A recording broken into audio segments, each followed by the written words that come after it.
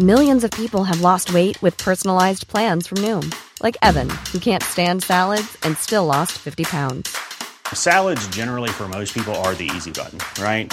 For me, that wasn't an option. I never really was a salad guy. That's just not who I am. But Noom worked for me. Get your personalized plan today at Noom.com. Real Noom user compensated to provide their story. In 4 weeks, the typical Noom user can expect to lose 1 to 2 pounds per week. Individual results may vary. Hello and welcome to Extra Time, a web-only sports program from Radio New Zealand Sport. I'm Joe Porter. In the program this week, we talk to long-serving Warriors player Lance Hohaia before what could be his last game for the club. We talk to Commonwealth Games gold medalist Moss Burmester about the fallout of the disparaging Spark report into the state of New Zealand swimming. We speak to triathlete Bevan Doherty ahead of the World Series in Beijing, and we chew the fat with New Zealand driver Hayden Paddon as he seeks to win the production car category in the World Rally Championship. If previous Warriors-Broncos matches are any guide, their match in Brisbane could be the pick of the first week in the National Rugby League's Premiership Finals series. The Warriors came desperately close to winning there 5 weeks ago before going down 21-20 to a last-minute field goal. The Broncos finished the regular season third, 3 ahead of the Warriors, who could repeat last year's early exit if the 7th and 8th placed teams, North Queensland and Newcastle, upset Manly or Melbourne. The Warriors could still lose and remain in the playoffs if Manly and Melbourne both win, however, but they're thinking only of winning to get a home semi-final and avoid another trip to Australia. The match could be Lance Hohaia's last for the Warriors, the club he started with in 2002, with the Huntly Hurricane moving to England to play for St Helens in the Super League. He told Murray Williams the Warriors have a good chance of upsetting the Broncos. We're playing some pretty consistent football, and generally we seem to have some good battles against the Broncos, so I know it's going to be a tough match, but I'm looking forward to playing at Suncorp. I enjoy playing there. I've had some good memories at that stadium, so probably besides Mount Smart, it's my favourite stadium to play at. So I definitely think with a couple of their key guys out, we're a big chance to get up there and spoil their party. So how big a loss to them is Sam Thaiday? Oh, I guess you'll have to ask Sam. I mean, he's pretty potent in their attack. He does a lot of work for them on the edges there and creates a lot of havoc. But in saying that, they're bringing in Ben Teo, I think, to the starting lineup, and he's quite a handful as well. So different sort of player to Thaiday, but they've got the depth there to bring these young guys through. And then Gerard Beale, he was in the Kiwi squad at the start of the year, so he's definitely a good player, and he's a talent. So they'll come in and do a great job, and we'll just have to concentrate on making sure we play our best. Well, how important is it to have Big Manu back in the mix, because he's been missing for a couple of weeks and you've managed to get by without him, but in a game like this I guess it must be a bit of a relief to have him back there. Yeah, Manu's definitely one of our key strike weapons, and he's had a bit of a bad run of injuries this year, but that's just the nature of the comp, and he brings confidence to the team. He does a lot of hard work for us in the back there, and he's basically like an extra forward, and if you can get him the ball in the attacking zone one-on-one or even two-on-one, he's a chance to score. So he's very valuable to the team, and we're looking forward to giving him some good early ball and see what he can do. Now, Ivan was saying on Saturday that he thought you guys were peaking at the right time. How do you see it, the way the season's unfolded for you? Because you had that bit of a flat patch there, but you've come right pretty well. Yeah, I think we started the year sort of off the pace for whatever reason. And I think everyone's being able to turn it around. We seem to, historically, be able to do that. Start the year pretty slow and then finish really strongly. I don't know what it is, but we always seem the second half of the year we kick into gear and really grow in confidence. And I think individually and as a team, everyone's done their bit over the last sort of 2 months. And I think we're in the finals now, so it's a whole new ball game, and everything we do just needs to be that little bit sharper, and that's what we're all practicing this week. You've been here right through your career, which is about to wind up. What have the highlights been? What are you going to look back on and say of your time at Mount Smart? Anything that jumps out at you? Oh, it's plenty of highlights, mate. I mean, my debut was definitely a memorable day. Playing 100 games, 150 games, all the final series we've played in, and just being able to be at the club for 10 years is. I consider myself very thankful, and all the friendships I've made over the years, all the experiences I've had, and I'm leaving the club a satisfied, happy man, and hopefully in a month's time we can be lifting that trophy as well, and that'd be the ideal send-off. And looking into the future, your own's offshore, but the club has developed young talent pretty well. Just looking at Sean there and Kevin Locke and so forth. I mean, how well do you think that Ivan's built, and the other coaches have built around that, and what sort of a season do you think how do you think Bluey will go next year? Yeah, I think, the club's heading in the right direction. I think, Ivan's played a big part in the development of a lot of the young guys here, and even the Toyota Cup has been pretty good for our club. We never really had a reserve grade side or under 20s before, so I think, with these young guys coming through and getting a taste of sort of what it takes to be in the NRL, travelling, training, nutrition and all that sort of stuff, I think it's really helped our club, and we're looking good for the future with all these young guys coming through. You kind of helped out Auckland City, I guess, by not playing at home here this Friday with the Rugby World Cup opening, but if you did do it, I mean, how would that sit with you in terms of career achievements? Each final series you play in, you really cherish, and I guess now, more so than ever, these games, they mean everything, because, if you lose, you're potentially out. So for me, that's, it's definitely something that I'm going to try and use as motivation to get out and play well on the weekend, and if we get opportunity to play back here at Mount Smart in 2 weeks, I know we'll sell it out, and the crowd will be a big factor in helping us get that win. Yeah. Now, under the McIntyre system, I'm a little bit confused about that, but it seems to be it's pretty much a must-win, but you still have another results scenario if you do lose and other teams do lose. Is that how it goes? Are you still a possible chance? The two lowest losers in the weekend will be finished, so we need to win, basically, but if we do lose, we need the 7th and 8th place teams to lose as well, so that we can progress, but it just means we'll have to play away against one of the winning sides, 4th and 5th, so our focus is on winning, and big focus on that is coming back home and getting another semi-home final in front of our crowd, so not too many thoughts on losing at the moment. Lance Hall-Hire. The swimmer who triggered the highly critical independent review of Swimming New Zealand's current top-tier program has drawn up a possible blueprint for a new high-performance swimming program. Moss Burmester retired after last year's Delhi Commonwealth Games, saying there was a lot of distrust in the high-performance program and that swimmers were too scared to voice their concerns for fear of losing their place in the national squad. That led to the Spark-commissioned Enison report, which labelled the sport's high-performance program as dysfunctional and recommended a new structure be implemented. In the wake of that report, Swimming New Zealand Chair Murray Coulter and High Performance Manager Jan Cameron have resigned. Burmester, who is now part of the newly formed Swimmers Association, which represents elite swimmers, talked to Stephen Hewson about how he's devised a structure and given it to Swimming New Zealand and Spark. There was a lot of things that happened. I sort of hinted at it when I said I was pretty much left it. I didn't go into details about them, but the details, there were some pretty shocking things that went on and happened after I left too to others. So, there needs to be changes. You're talking about the relationship of Jan Cameron with swimmers? I guess if you want to put it down to that, yep.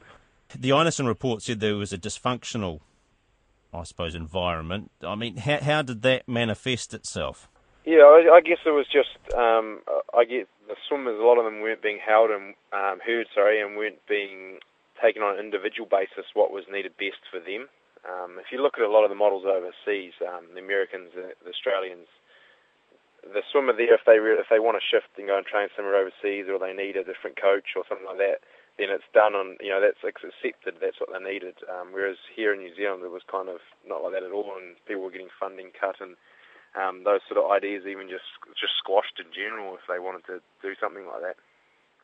So the approach from Jan Cameron was basically my way or the highway? Yeah. What about personally?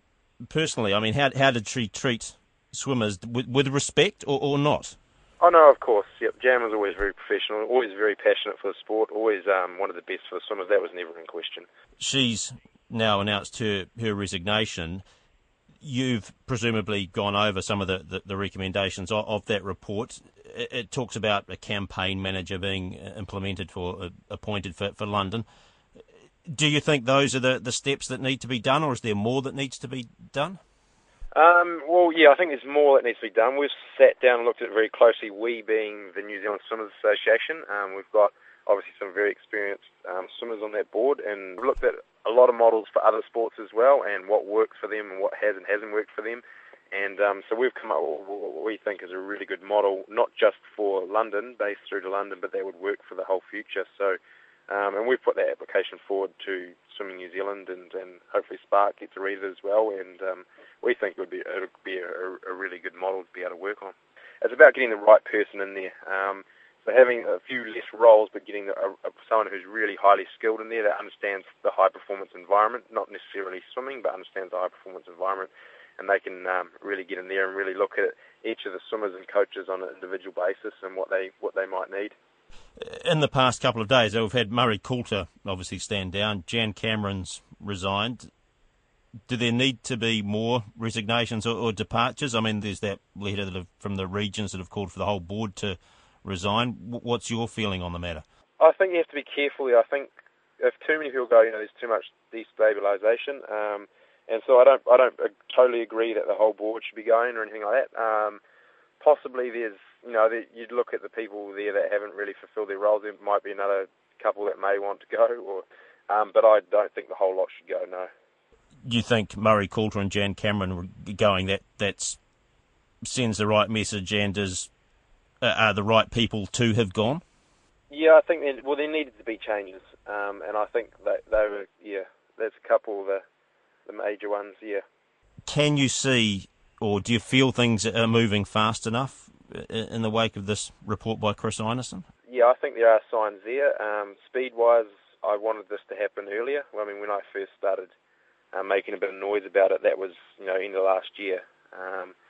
And so it's taken that long now to happen, and we wanted it to happen a lot quicker, but I guess, there is a due process that it has to go through, and even though it's been slow, I guess we've been told constantly that it had to happen that way, so we kind of were hoping it would have moved quicker, because obviously as it gets closer and closer to London, we don't want that, the less disturbances there are for the swimmers, the better.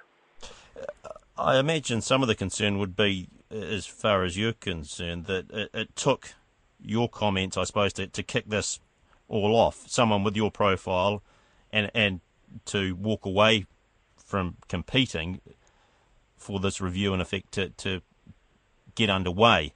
Yeah, it's a bit sad, really. I mean, that's kind of why we ended up forming the New Zealand Swimmers Association, and so I guess it wasn't just me. There was a number of us that sort of felt very similar to like I was, and I made a bit of a fuss about it, and then I guess really a few of us decided to really change things, and Helen Norfolk's been doing a great job heading up this New Zealand Swimmers Association. She's really taken charge of that, and I've got to say she's done a great job, so I'm very proud of what she's doing. So what happened when you raised concerns? They just basically got shut down, and not heard at all, so, and then they would just stop there, so the door was just closed every time.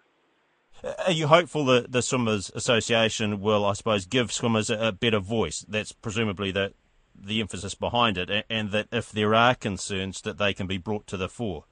Exactly, that's why we formed it, and it's just, so the swimmers can have someone to go to talk to, and then we can pass it on, because when you are training and you are really focused on what you're doing, you don't want all those distractions, the less you're going to have to deal with politics, the better. So we're sort of there, hopefully they come to us and they tell us what's going on, and, we have our fingers on the pulse, and then we can relay it on. And also, hopefully this doesn't happen again in the future, it doesn't ever get to this point where we can sort of step in and intervene beforehand and say, look, this is what the swimmers are starting to feel, we should make changes now, so it doesn't have to get to a point that it has now.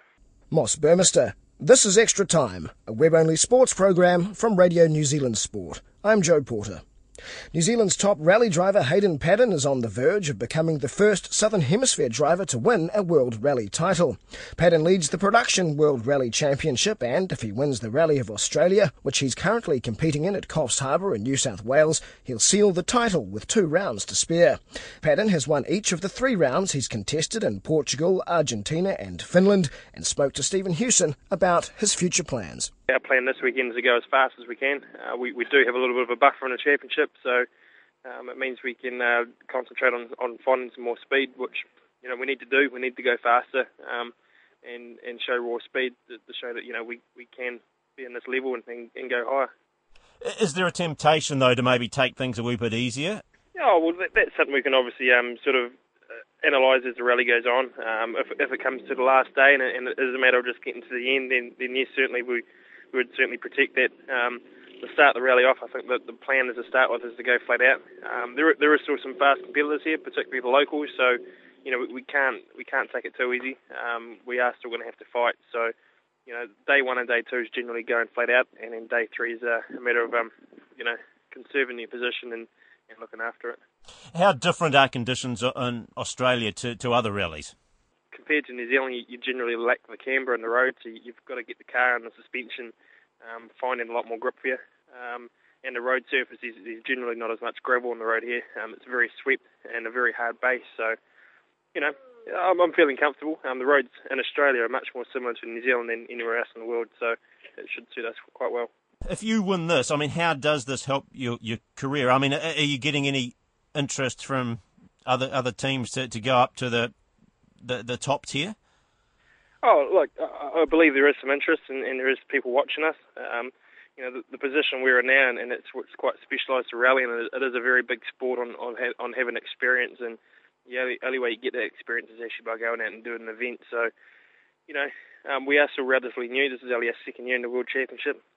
We do need to go back again next year with our own team again, like what we've done this year, and preferably in a different sort of car, prove that we're fast in a different car while getting more experience, and then we'd like to think for 2013 there possibly is some options around. Why do you need to do it in a different car? We've been in Group N for 5 years now. We need to show that we are also fast in a different type of car. If you stay in one car or one area too often, you can be known as being a specialist for driving that type of car.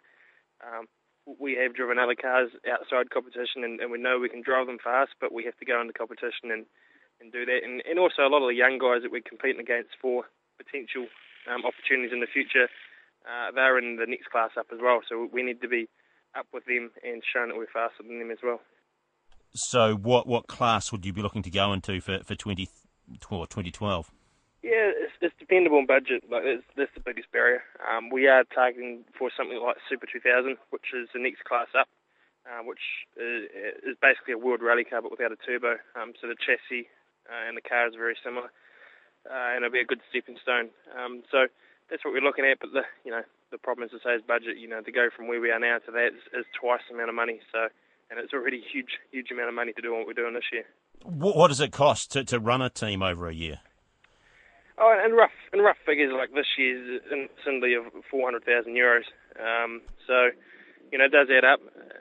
A lot of this is all run out of Europe. With this rally here in Australia, we're actually running this with our own New Zealand team for budget reasons. So we've got the CR Properties Placemaker Subaru here with our own New Zealand team, whereas when we're over Europe, we're actually run by a Belgian team. So, it is difficult, but we're certainly working pretty hard. Like, we're already working towards next year with budgets and finding partners to get alongside us.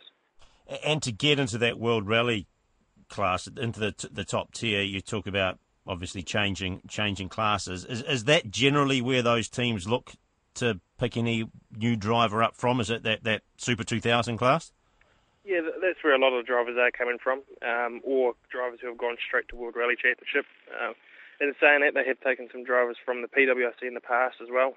Probably the most recent is Jari-Matti Latvala, who's in the Ford World Rally team. So, as I say, there's certainly people watching what we're doing. There's still more to come from our side of things. I know we can go faster, and we're just going to keep working on that step by step and keep progressing and have an eye on the future as well. Like, things don't happen overnight, so we're just got to keep working hard and keep looking for those opportunities. How much of an indication do you get as to whether teams are sniffing around and having a serious look at you? That's a good question. I'm yet to find that out, I guess. We do have some directors and some team personnel at the events who are talking to these people. They do know who we are. Like, I sat down myself and had meetings with likes of Malcolm Wilson and David Richards, who are two team managers last year, so they know who we are. I'd like to think when there are opportunities, they can give us a phone call, I guess. But, I guess a big part of that as well is maybe relocating to Europe, which we're looking at doing next year. So, if there is an opportunity to do a test or something and they want you there the next day, you're there, you're in Europe, you can get to that test, whereas when you're on the other side of the world, it's obviously a bit more difficult. Are there any tests in the pipeline for you? Well, we are sort of looking at the moment. We'd like to try and test a few cars later this year, perhaps when we're over there for Rally GB in November. So it's just a matter of, as I say, looking for those opportunities, getting these cars, and if we do ever get the opportunities, is making a good impression. How difficult is it being a Southern Hemisphere driver? Because is there a natural inclination, will you go to for the Finns, or because you're not European, that you don't get a look in to start with? Oh, yes and no. I think a lot of the teams are looking for the fastest drivers. That's what all these teams are out there to do, is to win rallies, and to do that they need the fastest drivers. So, I don't think any nationality is going to stop that. Probably the biggest barrier from us coming from New Zealand, as I say, is the budget, is the money. Having those contacts, you could find those sponsors, would perhaps be a bit easier, but as I'm finding out, it's sometimes about who you know, not what you know. And so, that's why we need to branch out a bit more into Europe, look for those partners, try and find that manufacturer alliance, and move forward from there. And I suppose that goes back to what you were talking about before, about having to go hard right from the outset. It's not simply just a case of winning; it's a case of how much you're winning by, isn't it? To show that what you're capable of. Oh, definitely. Like a lot of team managers, they always see it that it's much easier to slow a fast driver down rather than speed a slow driver up. So that's why we need, as I say, to find more speed. A lot of the drivers who have gone to the World Championship may not have won many championships on the way, but they're winning championships now. So, from a business point of view and from our own personal goals, yes, our goal was always to win the PWRC this year. We now have enough of a buffer that we can actually go out and find more speed now as well to try and fulfil the other bucket, if you like, to show that we're very fast as well. You're still young enough. There's no sort of point where they start to go at sort of the early 20s. If you haven't made it by now, you're not going to make it, or anything like that? I feel like I'm getting old. The general sort of philosophy is 30 is the prime age for rallying. So a bit different to circuit racing. So I guess it means it gives us a few years yet. So, I think that's why now is the right time to be pushing forward and continue improving. Hayden Paddon. Time is running out for the New Zealand men's triathletes to qualify for next year's London Olympics after the 7-strong contingent failed to finish in the top 10 at the London Triathlon. This month's World Championship Grand Final in Beijing and the Sydney Triathlon early next year are now the only qualification events left for New Zealand's Olympic hopefuls. New Zealand number 1 Bevan Doherty knows qualifying in Beijing is paramount, and he spoke to Andrew Dewhurst about the upcoming race and his Olympic aspirations. I'm in great shape, actually. I'm in, although in saying that, I thought I was in great shape going into London, but I've managed to hold my form together for this weekend's race, and going into Beijing, I'm in really good shape. So I'm looking forward to a good result, and once again, I've got no excuses. Does the fact that you and the other New Zealanders missed that first opportunity in London, does that put added pressure on you now in Beijing? Oh, it certainly has added pressure. To be honest, I would have liked to have gone into Beijing, having already qualified in London and taken away that pressure. But sometimes a bit of pressure is a good thing, and could bring the best out of me on a course that I've done well in the past. So it's one of those things. It's frustrating not to have qualified, but I've still got a job and I'm still in great shape. So I'm looking forward to a good race. You're pretty experienced, of course. So how have you managed that delicate process of maintaining a decent training workload and yet staying fresh and sharp for this weekend? Well, I actually had a week off. I went RVing up in the Sierras for a week. Just needed a break. And when you're in really good shape, you can come back into things quite quickly. So had a week off and then been training hard for the last 3 weeks. And, like I say, I've got no excuses. I'm in good shape. It is a bit frustrating that, the Kiwi guys didn't perform well in London. I can only sort of speak for myself. I was a little bit frustrated. I was close to the pace, but not good enough. And at the end of the day, I'm in this sport to win Olympic medals, not to just qualify. So I'm expecting a really good result, and I'm going to be giving it my all. You mentioned Beijing as a course that you've done well on in the past. What do you like about it? It's a bit hillier than the London course, so it's probably going to take a little more sting out of the guys' legs on the bike and also in the run. So I can play on my strengths as a strength athlete. But in saying that, going into London, I was running really well, and it's the $1 million question: why wasn't I performing well there? But maybe the fact that I didn't qualify there, I'm going to race a little more aggressively, and maybe that was the missing link. So we'll see. I've got nothing to lose going into this race, and I'm in very good shape. So once again, I'm expecting a good result. The fact that it is a race within a race, you've got to make top 8 and be the leading Kiwi to book your spot in London, but it's also the final of the World Champs Series. Does that alter the way that you react to moves from other athletes during the race? Probably not for me personally. I think it is for other athletes, certainly the higher-ranked athletes or athletes going for the win in the World Cup Series. I know a lot of the guys will be keeping their eyes on the Brownlee brothers, and maybe I'll be able to capitalise on something like that. But at the end of the day, I'm able to race well on that course, and we'll just see how the race pans out. But another thing to think about is that it's been such a long season, and it's very hard for some of the higher-ranked athletes to stay in great shape. So I seem to be coming in some good form right now, and hopefully some of the others are struggling to hang on, and hopefully I can capitalise on that. Finally, Bevan, any talk of team tactics? You've got some other Kiwis on the start line, a number of which, of course, will for themselves be chasing that top 8. But is there any talk of team tactics amongst the New Zealanders? It doesn't seem to be at this stage. I'm sort of isolated here, living in California, and don't really have too much contact with any of the other Kiwi athletes. And at the end of the day, they've got a job to do, which is qualify for the Olympics as well. So I'm guessing they're going to be looking after their own interests. But, you really never know. Someone could find themselves in a role as a domestique, but at this point in time, I haven't really discussed that with any of the other guys. And I'm in good enough shape to look after myself, so we'll see what happens. So that dream, the fire still burns brightly with regards not only getting on the start line for London, but as you've said, constantly being in medal contention.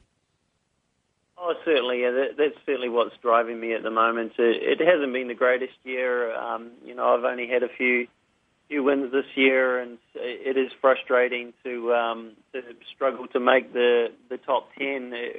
Even when I've been used to getting on the podium. So the fire is certainly stoked as far as going for Olympic gold, and that's something that sort of drives me day in, day out when it comes to training. So there really hasn't been much slacking off the last few weeks, and still plenty of pain going through my legs.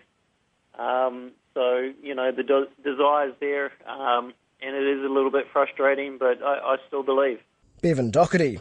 And that's the show for this week. Feedback is welcome via sport@radionz.co.nz. You can get the latest sports news anytime on our website, while we'll be back with the next web-only Extra Time show next week. I'm Joe Porter. Bye for now.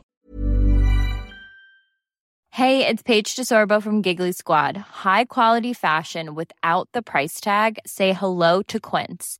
I'm snagging high-end essentials like cozy cashmere sweaters, sleek leather jackets, fine jewelry, and so much more. With Quince being 50 to 80% less than similar brands.